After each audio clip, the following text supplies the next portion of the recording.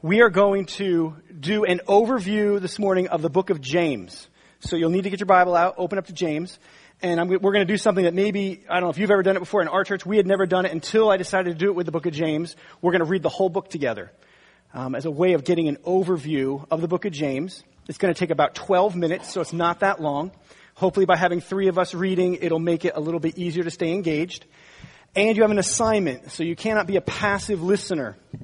I need you to be listening as you're reading along for what is the main point of the book of James. What is the book of James all about? Why did James decide to write the letter of James? So I want you to be listening for that.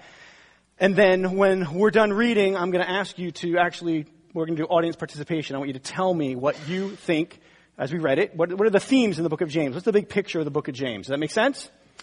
All right, so I'm going to pray, and then we're going to begin reading in James 1:1. Let me ask the Lord to help us this morning. Father, we begin this morning by praying that you would heal Albert, Lord, that your Spirit would be on him, that you would strengthen him physically, that you would heal his body and give him refreshment today. And Lord, I pray that as we gather here today and have the just amazing privilege to have a copy of your written word in our hands, I ask that you would speak to us. Father, I pray that you would help us to understand what we read today. I pray you would help us to believe what we read today. Help us to love what we read today. And then, Lord, I pray we'd live it, and we would live it in a way that would bring you much glory. As we read even right now, I pray for attentiveness. I pray that you would help us from distraction, bind the enemy who wants to play with our minds when we should be engaged with you. And I ask that you would help us to see your word for as good and glorious as it really is. Do this for the glory of Christ, we pray. Amen. Amen. James, a servant of God and of the Lord Jesus Christ, to the 12 tribes in the dispersion, greetings. Count it all joy, my brothers, when you meet trials of various kinds, for you know that the testing of your faith produces steadfastness. And let steadfastness have its full effect, that you may be perfect and complete, lacking in nothing. If any of you lacks wisdom, let him ask God, who gives generously to all without reproach, and it will be given him. But let him ask in faith, with no doubting, for the one who doubts is like a wave of the sea that is driven and tossed by the wind. For that person must not suppose that he will receive anything from the Lord. He is a double-minded man, unstable in all his ways. Let the lowly brother boast in his exaltation, and the rich in his humiliation, because like a flower of the grass he will pass away. For the sun rises with its scorching heat, and withers the grass. Its flower falls, and its beauty perishes. So also will the man fade away in the midst of his pursuits. Blessed is the man who remains steadfast under trial, for when he has stood the test, he will receive the crown of life, which God has promised to those who love him. Let no one say when he is tempted, I am being tempted by God, for God cannot be tempted with evil, and he himself tempts no one. But each person is tempted when he is lured and enticed by his own desire. Then desire, when it has conceived, gives birth to sin, and sin, when it is fully grown, brings forth death. Do not be deceived, my beloved brothers. Every good gift and every perfect gift is from above, coming down from the Father of lights, with whom there is no variation or shadow due to change. Of his own will he brought us forth by the word of truth, that we should be a kind of firstfruits of his creatures. Knowing this, my beloved brothers, let every person be quick to hear, slow to speak, slow to anger. For the anger of man does not produce the righteousness of God. Therefore, put away all filthiness and rampant wickedness, and receive with meekness the implanted word, which is able to save your souls. But be doers of the word, and not hearers only, deceiving yourselves. For if anyone is a hearer of the word and not a doer, he is like a man who looks intently at his natural face in a mirror. For he looks at himself and goes away and at once forgets what he was like. But the one who looks into the perfect law, the law of liberty, and perseveres, being no hearer who forgets, but a doer who acts, he will be blessed in his doing. If anyone thinks he is religious and does not bridle his tongue, but deceives his heart, this person's religion is worthless. Religion that is pure and undefiled before God, the Father, is this, to visit orphans and widows in their affliction, and to keep oneself unstained from the world. My brothers, show no partiality as you hold the faith in our Lord Jesus Christ, the Lord of glory.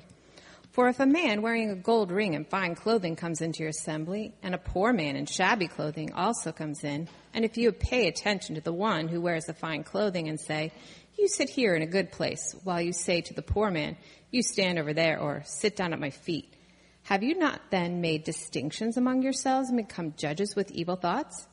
Listen, my beloved brothers, has not God chosen those who are poor in the world to be rich in faith and heirs of the kingdom which he has promised to those who love him? But you have dishonored the poor man. Are not the rich the ones who oppress you and the ones who drag you into court? Are they not the ones who blaspheme the honorable name by which you were called? If you really fulfill the royal law according to the scripture, you shall love your neighbor as yourself, you are doing well. But if you show partiality, you are committing sin and are convicted by the law as transgressors. But whoever keeps the whole law but fails at one point has become guilty of all of it. For he who said, "Do not commit adultery," also said, "Do not murder." If you do not commit adultery but do murder, you have become a transgressor of the law. So speak and so act as though who were to be judged under the law of liberty. For judgment is without mercy to one who has shown no mercy. Mercy triumphs over judgment. What good is it then, my brothers, if someone says he has faith but does not have works? Can that faith save him? If a brother or sister is poorly clothed and lacking in daily food, and one of you says to them, "Go in peace, be warm and filled," without giving them the things needed for the body, what good is that? So also, faith by itself, if it does not have works, is dead. But someone will say, "You have faith and I have works. Show me your faith apart from your works, and I will show you my faith by my works. You believe that God is one, you do well. Even the demons believe and shudder. Do you want to be shown, you foolish person, that faith apart from works is useless? Was not Abraham our father justified by works when he offered up his son Isaac on the altar? You see that faith was active along with his works, and faith was completed by his works. And the scripture was fulfilled that says, Abraham believed God, and it was counted to him as righteousness. And he was called a friend of God. You see that a person is justified by works and not by faith alone. And in the same way, was not also Rahab the prostitute justified by works when she received the messengers and sent them out by another way? For as the body apart from the spirit is dead, so also faith apart from works is dead. Not many of you should become teachers, my brothers, for you know that we who teach will be judged with a greater strictness. For we all stumble in many ways, and if anyone does not stumble in what he says, he is a perfect man, able also to bridle his whole body. If we put bits into the mouths of horses so that they obey us, we guide their whole bodies as well. Look at the ships also. Though they are so large and are driven by strong winds, they are guided by a very small rudder wherever the will of the pilot directs them. So also the tongue is a small member, yet it boasts of great things. How great a forest is set ablaze by such a small fire. And the tongue is a fire, a world of unrighteousness. The tongue is set among our members, staining the whole body, setting on fire the entire course of life, and set on fire by hell. For every kind of beast and bird and reptile and sea creature can be tamed and has been tamed by mankind, but no human being can tame the tongue. It is a restless evil full of deadly poison. With it we bless our Lord and Father, and with it we curse people who are made in the likeness of God. From the same mouth come blessing and cursing, my brothers. These things ought not be so. Does the spring pour forth from the same opening both fresh and salt water?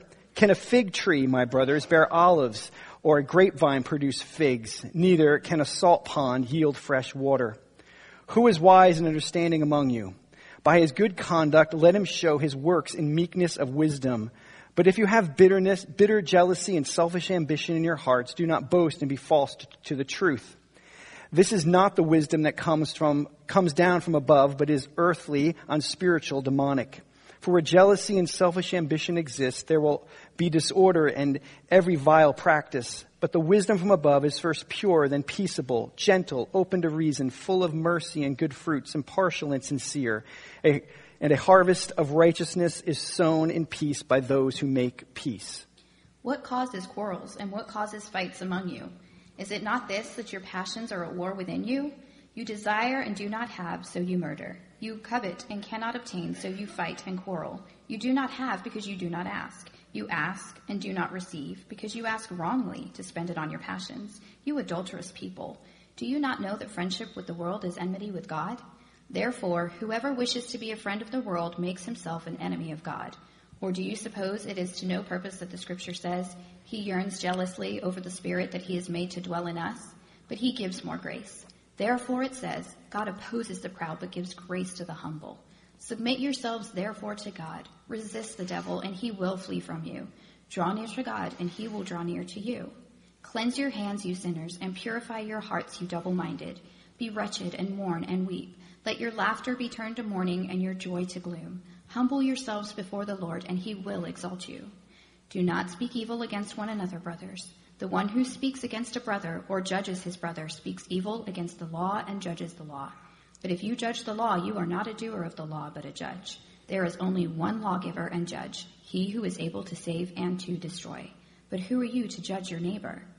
Come now, you who say, today or tomorrow we will go into such and such a town and spend a year there and trade and make a profit. Yet you do not know what tomorrow will bring. What is your life? For you are a mist that appears for a little time and then vanishes. Instead, you ought to say, if the Lord wills, we will live and do this or that. And it is, as it is, you boast in your arrogance. All such boasting is evil. So whoever knows the right thing to do and fails to do it, for him it is sin. Come now, you rich. Weep and howl for the miseries that are coming upon you. Your riches have rotted, and your garments are moth-eaten. Your gold and silver have corroded, and their corrosion will be evidence against you, and will eat your flesh like fire.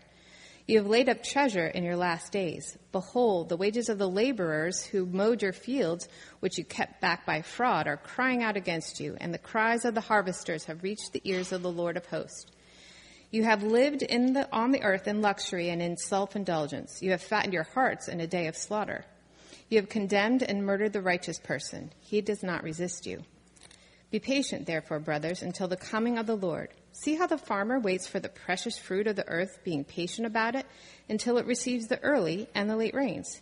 You also be patient. Establish your hearts, for the coming of the Lord is at hand. Do not grumble against one another, brothers, so that you may not be judged. Behold, the judge is standing at the door. As an example of suffering and patience, brothers, take the prophets who spoke in the name of the Lord. Behold, we consider those blessed who remain steadfast. You have heard of the steadfastness of Job, and you have seen the purpose of the Lord, how the Lord is compassionate and merciful. But above all, my brothers, do not swear either by heaven or by earth or by any other oath, but let your yes be yes and your no be no, so that you may not fall under condemnation. Is anyone among you suffering? Let him pray. Is anyone cheerful? Let him sing praise. Is anyone among you sick? Let him call for the elders of the church and let them pray over him, anointing him with oil in the name of the Lord. And the prayer of faith will save the one who is sick, and the Lord will raise him up.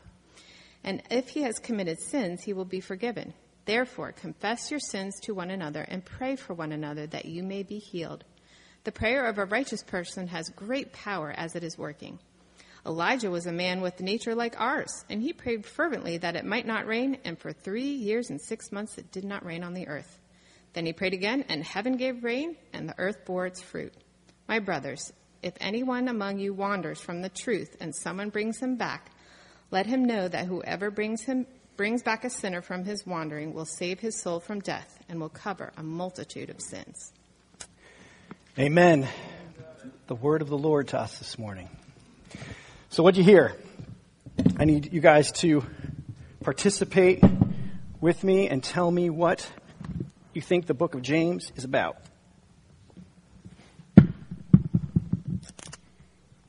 Who will go first?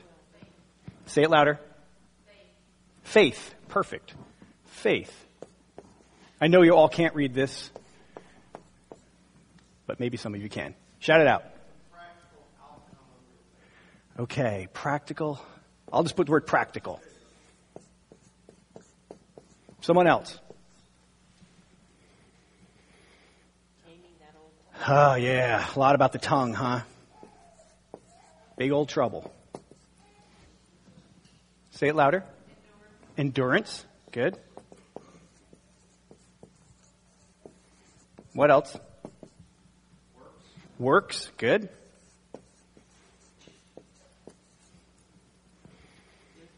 Wisdom. Excellent. A lot about wisdom.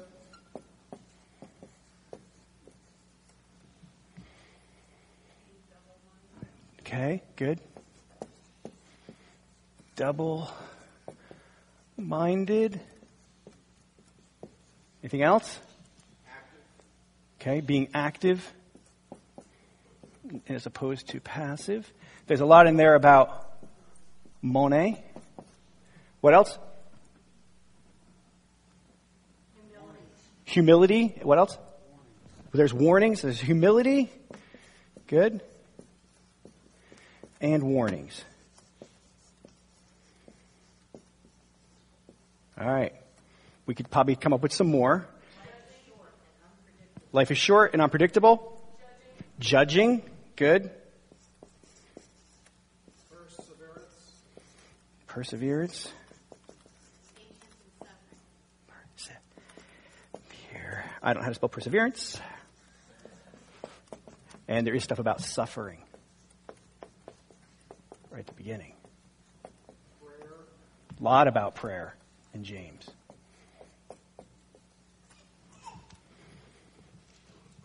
Good. You guys need to warm up a little bit. There's probably more we could put up there, right? Good.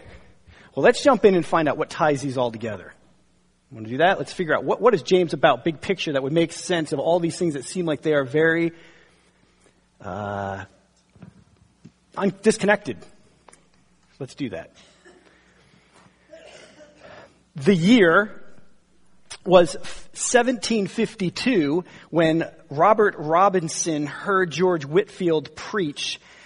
He repented of his sins and put his faith in Christ. Some 5 years later, in 1757, Robertson wrote a hymn that we sing often. Anybody know what hymn Robert Robinson wrote? Any of you hymn people?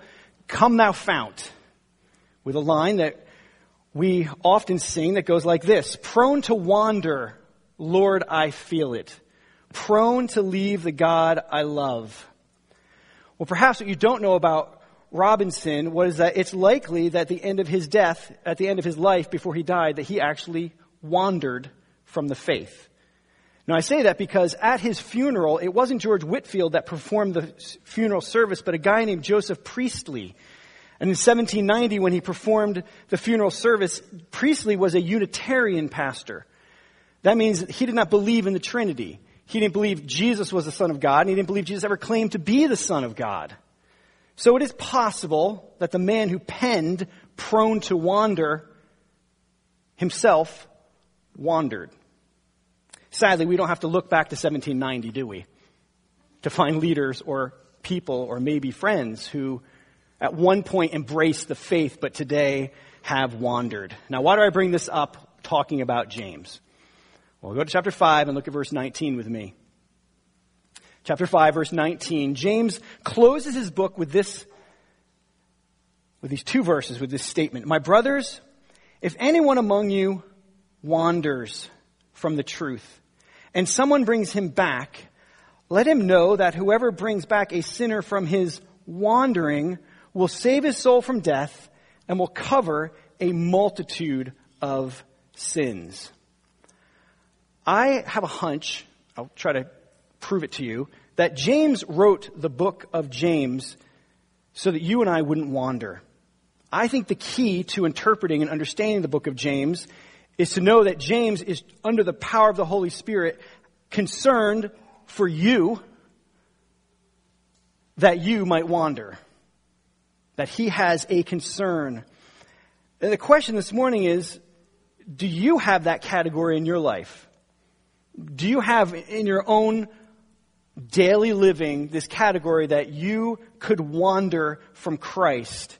James had this category, and for him it was no small issue. If you look what he says, if someone doesn't bring back the wanderer, they will end up dead. Did you catch that in verse 20? The sinner, someone who brings back the sinner from his wandering will save his soul from death. So if the sinner is not brought back from his wandering, his soul will end up dead. So for James, this is a huge issue with a catastrophic end. Every soul, every person in this room will either spend eternity living or dying. More important than what you will have for lunch today is to know whether you will spend eternity living or dying. More important than resolving the conflict you have with your spouse on the way to church this morning is whether your soul will spend eternity living or eternity dying. This is James' concern for you. This is God's concern for you. This should be your concern for you. Will I persevere to the end? Now, there's more reasons than just this one verse that I think wandering is the key to understanding the book of James. If you look at chapter 1, verse 1, he addresses them as the 12 tribes in the dispersion, which can sound like a confusing phrase. Why does James use this? Why would he bring it up? Certainly they are dispersed after Acts 8 when Stephen stoned, the people are scattered. But I think he brings it up because for them, if they heard the 12 tribes in the dispersion, it triggered back to when God's people wandered in the wilderness. And if that's the case, then the book begins with this idea of wandering and ends with the idea of wandering.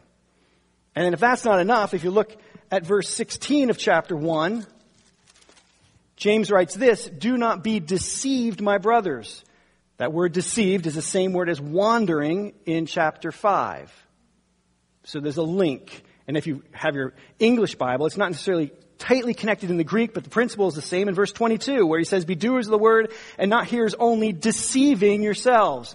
So for James, there's this idea that you can be deceived without even knowing it, or maybe knowing it, and end up wandering.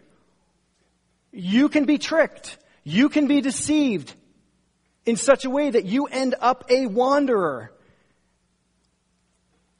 So this morning, I just wonder if you are self-aware enough and informed enough by James to believe this.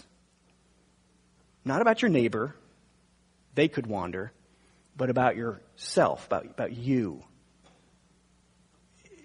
Is there a place in your own heart where you say, it is possible that over the next 1, 2, 3, 5 years, I could wander from the faith? Or maybe you've been there.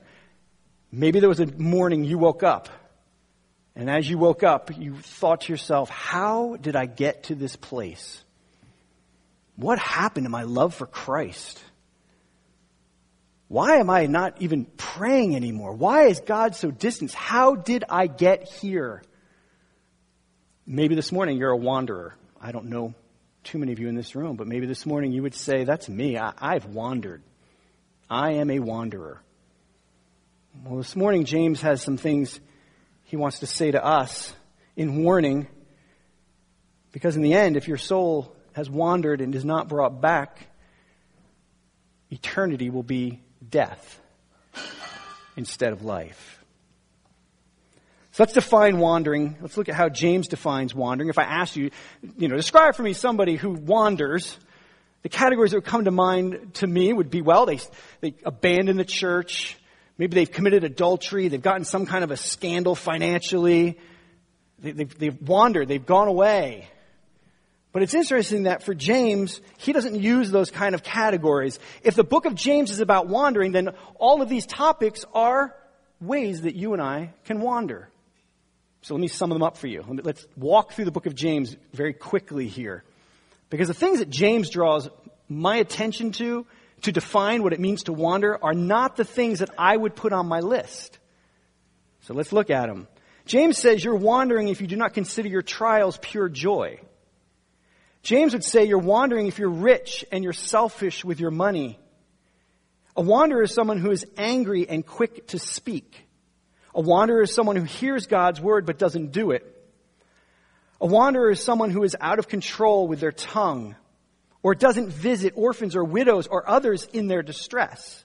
James defines a wanderer as someone who shows partiality to the rich, or someone who has faith with no works. God would say wandering is being bitter or having selfish ambition.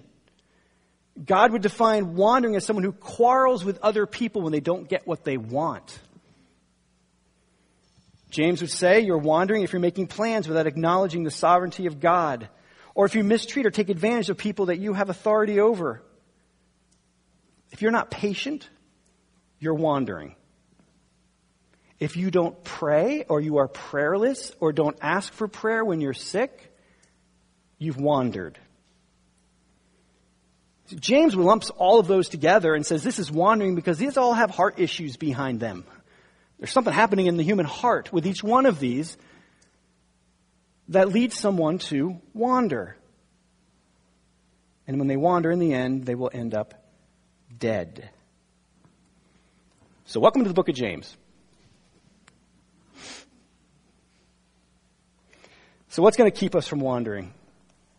What is it in the book of James that protects us from becoming a wanderer? Well, I think James is going to give us three things. There's probably more in here, but I'm going to highlight three ways this morning that you and I can be kept from wandering. So the first one is this. It's the word community or friendship or having others in your life. We already touched on it. If you look back in chapter 5, verse 19, it seems like there's this very specific role of someone that needs to be in your life that helps keep you from wandering, that actually will help bring you back.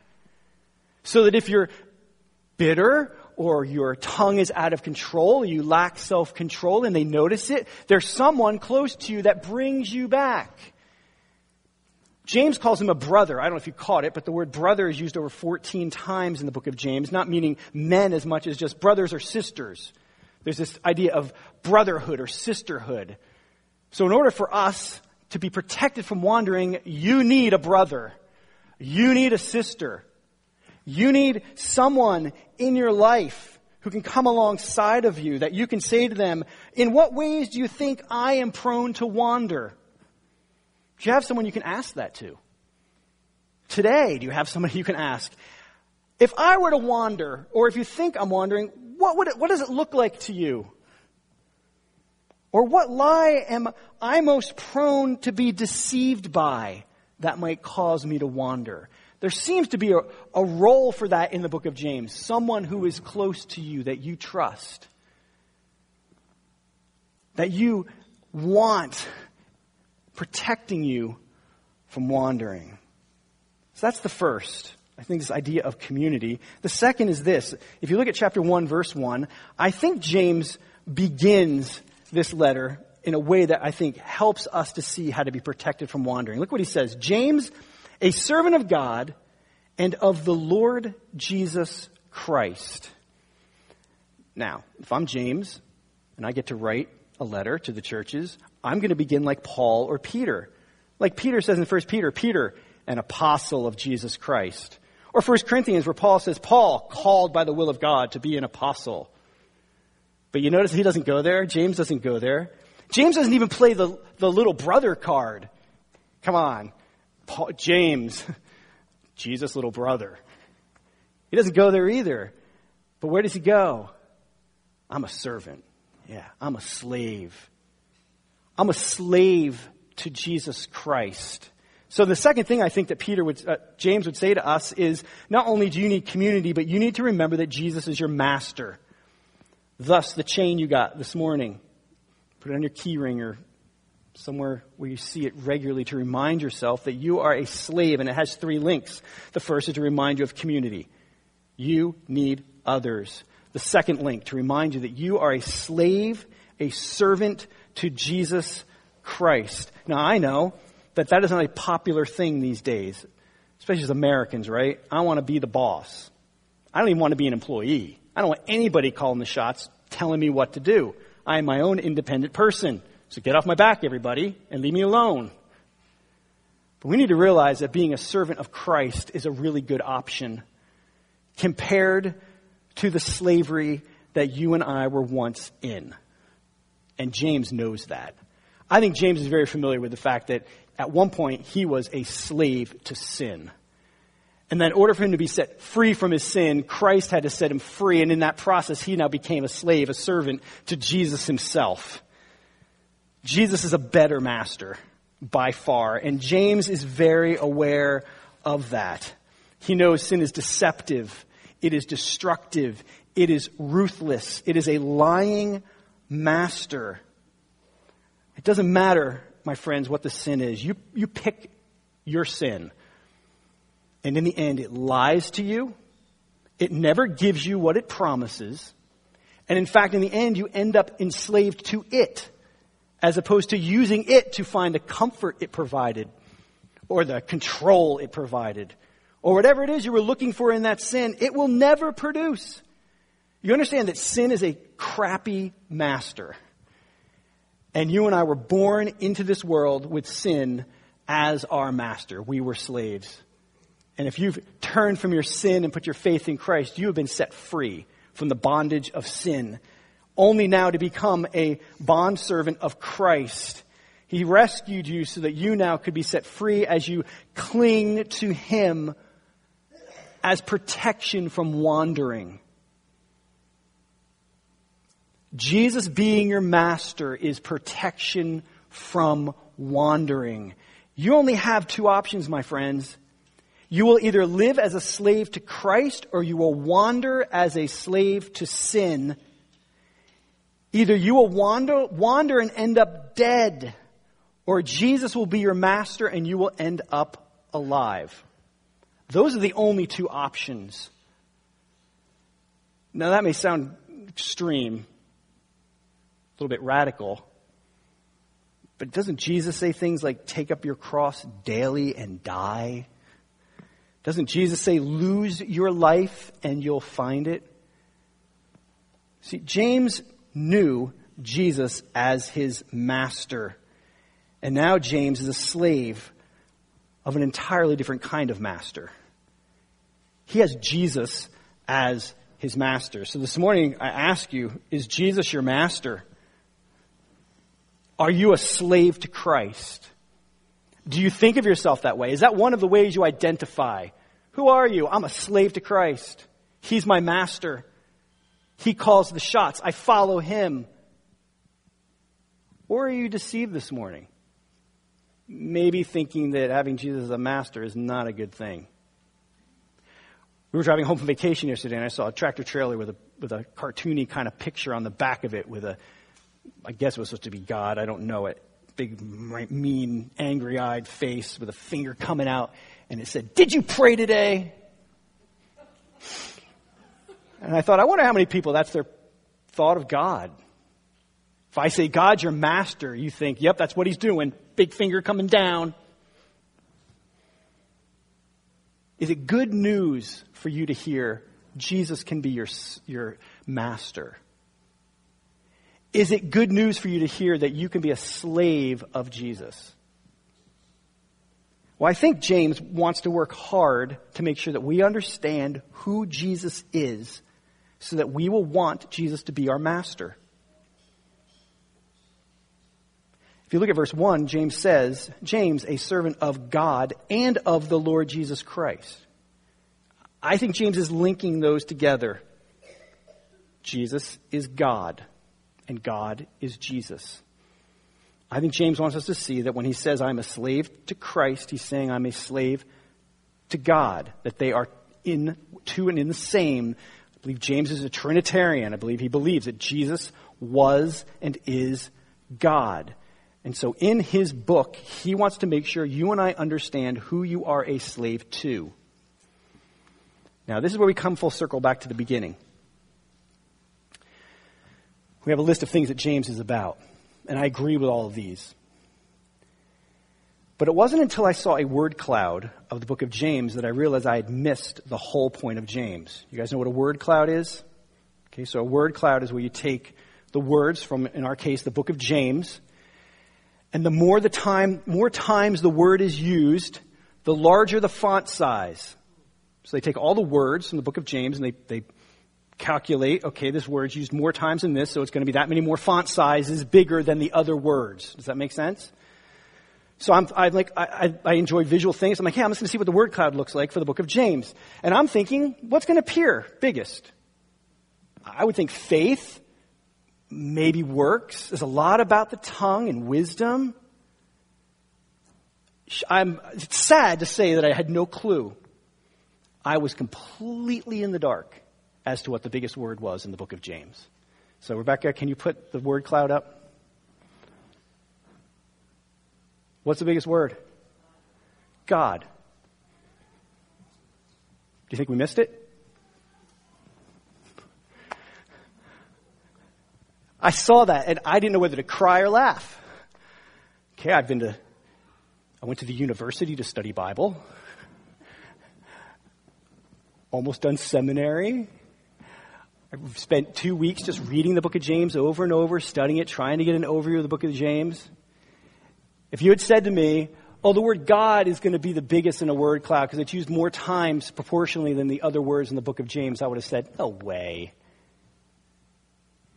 I think maybe we all would have said, no way. So let's look at the 19 times. 19, and I think there's more, but I'm going to limit it to 19 times that James uses the word God, Jesus, Lord. And his reason for doing that is because he wants you and I to say, I want this guy to be my master. I want him to be my Lord and my King. He wants us to stop and say, it's good to be a slave of Jesus. And so he's going to tell us 19 different things in the book of James about Jesus. So here they are. Let me give them to you. This is number 3 if you're taking notes. I think we need to have an ever-increasing vision of the infinite greatness of Christ. And I think that's what James wants us to have. Is Christ getting greater in your heart every day? Just a little bit. Because that will protect you from wandering. And so here they are, 19. This is your Jesus. This is your master. He is approachable. Jesus gives generously. Jesus promises the crown of life. Jesus never tempts you. Jesus is righteous. Jesus is glorious. Jesus chooses the poor to be rich in faith. Jesus is the one God. Jesus can be your friend. Jesus opposes the proud and arrogant. Oh, but he gives grace to the humble. Jesus can draw near to you. Jesus can exalt you. Jesus guides your life. Jesus is the Lord of hosts. Jesus is coming back. Jesus does everything in your life with absolute purpose. Jesus never changes. Jesus is compassionate and merciful. Now that's the kind of master I want to have. If I'm going to have a master, I want someone who fits this description. And this, I think, helps cut at what we can think about when we think about being a slave to anyone. You see, God is at the center of the book of James. Really not your faith or your works. God is the main actor in James, not really you or me and what we do. You see, the good news of the book of James is that God is bigger than your wandering. God is there before you wander. God is there while you are wandering. God is active. God is at the center. So if you read the book of James, if you read the book of James, you study the book of James, you need to remember that the book of James is really not about faith or works or being double-minded or your tongue or being active or money. It's about God. It's about Jesus. In all of the ways that he works in your life to keep you from wandering. And our role is to keep beholding how incredibly precious he is. Our role, make sure that your vision of Christ is ever increasing. That he appears in your soul's mind greater today than he did yesterday. And he'll be greater tomorrow than he was today. You don't want to wander? Pursue Christ. Seek him. Run after him. Desire him more than anything else. If I were to sum up the message of James, I think it could look something like this. I'm not sure this is the best definition or way to sum it up, but from just the overview, I would say that James is about, with Jesus as our master and brothers at our side, we can fight wandering through faith and works. I think there's a summary for us. So as you read the book of James, I encourage you to read the book of James this week. Recognize that every command comes from Jesus, who is your master. That you need brothers at your side in order for you to fight wandering. And then you need to live a life of faith and works together. That really is the book of James. It's a combination of those things. So this morning I want to just close by asking you a couple of questions, just some things to consider. First would be this: do you know someone who's wandering? Do you know someone who's wandering? Do you recognize that according to James 5, God has positioned you to be friends with that person to help them come back? Now, for some of you hear that and you're probably scared. Like, I'd never do that. Maybe you're afraid that you'll mess it up. Maybe you're afraid of how they'll respond. I want to encourage you this morning that one of the three ways, one of the three links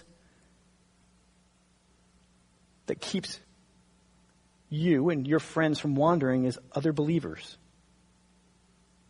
Other believers who are able to come into your life. The question is, will you be a James 5:20 person, willing to take the risk in love, patience, to help a wanderer come back, to pursue a wanderer? If you do, you'll be blessed and you'll save their soul from death. Or maybe this morning you're not wandering. Maybe you're just here and you think everything's going fine. I want to go back to the questions I asked earlier and encourage you to look somebody in the eye this week and say, what do you think the clearest way is that I would wander? Are there any ways you see me wandering? Where am I prone to be deceived that could end up in my wandering from the faith? Or maybe you're here this morning and you are a wanderer and you know you are. Like, I've just wandered. Maybe this is your first time back to church in a long time, or maybe you keep coming but you're just, whatever, and you know you've wandered. I'd want to leave you this morning with the seriousness of your wandering. Death is coming. And you will either spend eternity dying or you will spend eternity living. And I would want to encourage you not to leave here today a wanderer. That you've got a really, really good master who just wants to love you and bless you and care for you and welcome you back. He wants to be close to you.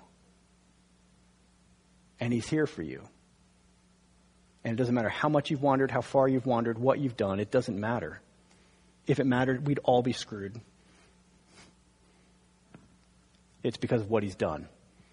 It's because of Christ and who he is and the fact that he loves to pursue. So I would encourage you this morning, return to your God. He loves wanderers. If you look at the whole book of James, it's really Jesus just flipping everything that we believe in our earthly and worldly economy upside down on its head. Everything's reversed. So why wouldn't this be reversed too? Our God is a God who loves to welcome back wanderers. So this morning, return to him and find all the joy and all the hope that you've been seeking in other things. Let me pray. We have time to sing a song. Let me pray as the band, I guess. Yeah. As the band comes on up. Do you want to stand? Let's stand together. Let me pray for us.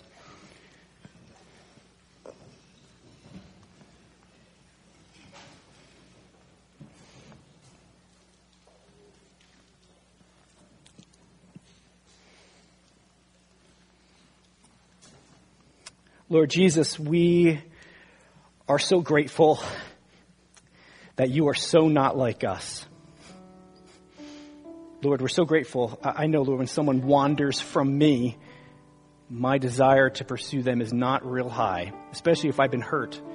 And yet you can be hurt over and over again by wanderers. And the moment we turn to you, you are there, open-armed, smile on your face, ready to embrace and love and receive and welcome back every last wanderer. And so we praise you for that. Thank you, Jesus. Thank you for the hundreds of times that you have welcomed back every person in this room in the times that we've wandered, whether it's been small or whether it's large. Thank you for what you've done. And I want to ask you to, Holy Spirit, to strengthen my friends in this room who have friends who are wandering. Lord, give them courage, give them love, give them faith to go after that person, to speak lovingly and patiently with them. And Lord, I ask that that individual would be eager on the receiving end to repent, to return, to change their direction and start walking back in fellowship with you. So I pray you'd work in those who are going to pursue wanderers, and I pray that you'd work in those who have wandered. Lord Jesus, we believe you are in the business of saving souls from death. It's something you love to do. We believe, Father, that you love to apply the work of your Son to the lives of sinful people. And so, Spirit, we pray you would do that. Take the work of Christ, apply it to the hearts of people who've wandered, and bring them back to yourself. And Jesus, I ask that you would help us to perceive just how great you really are. Lord, our eyes get so clouded, so distracted. I ask that you would help each one in this room this week to perceive you for how glorious you really are. Help us to love you and treasure you and walk with you and stand in awe of you. And may we be like little kids, amazed at who you are. Refresh us that way, I pray. In Jesus' name, amen.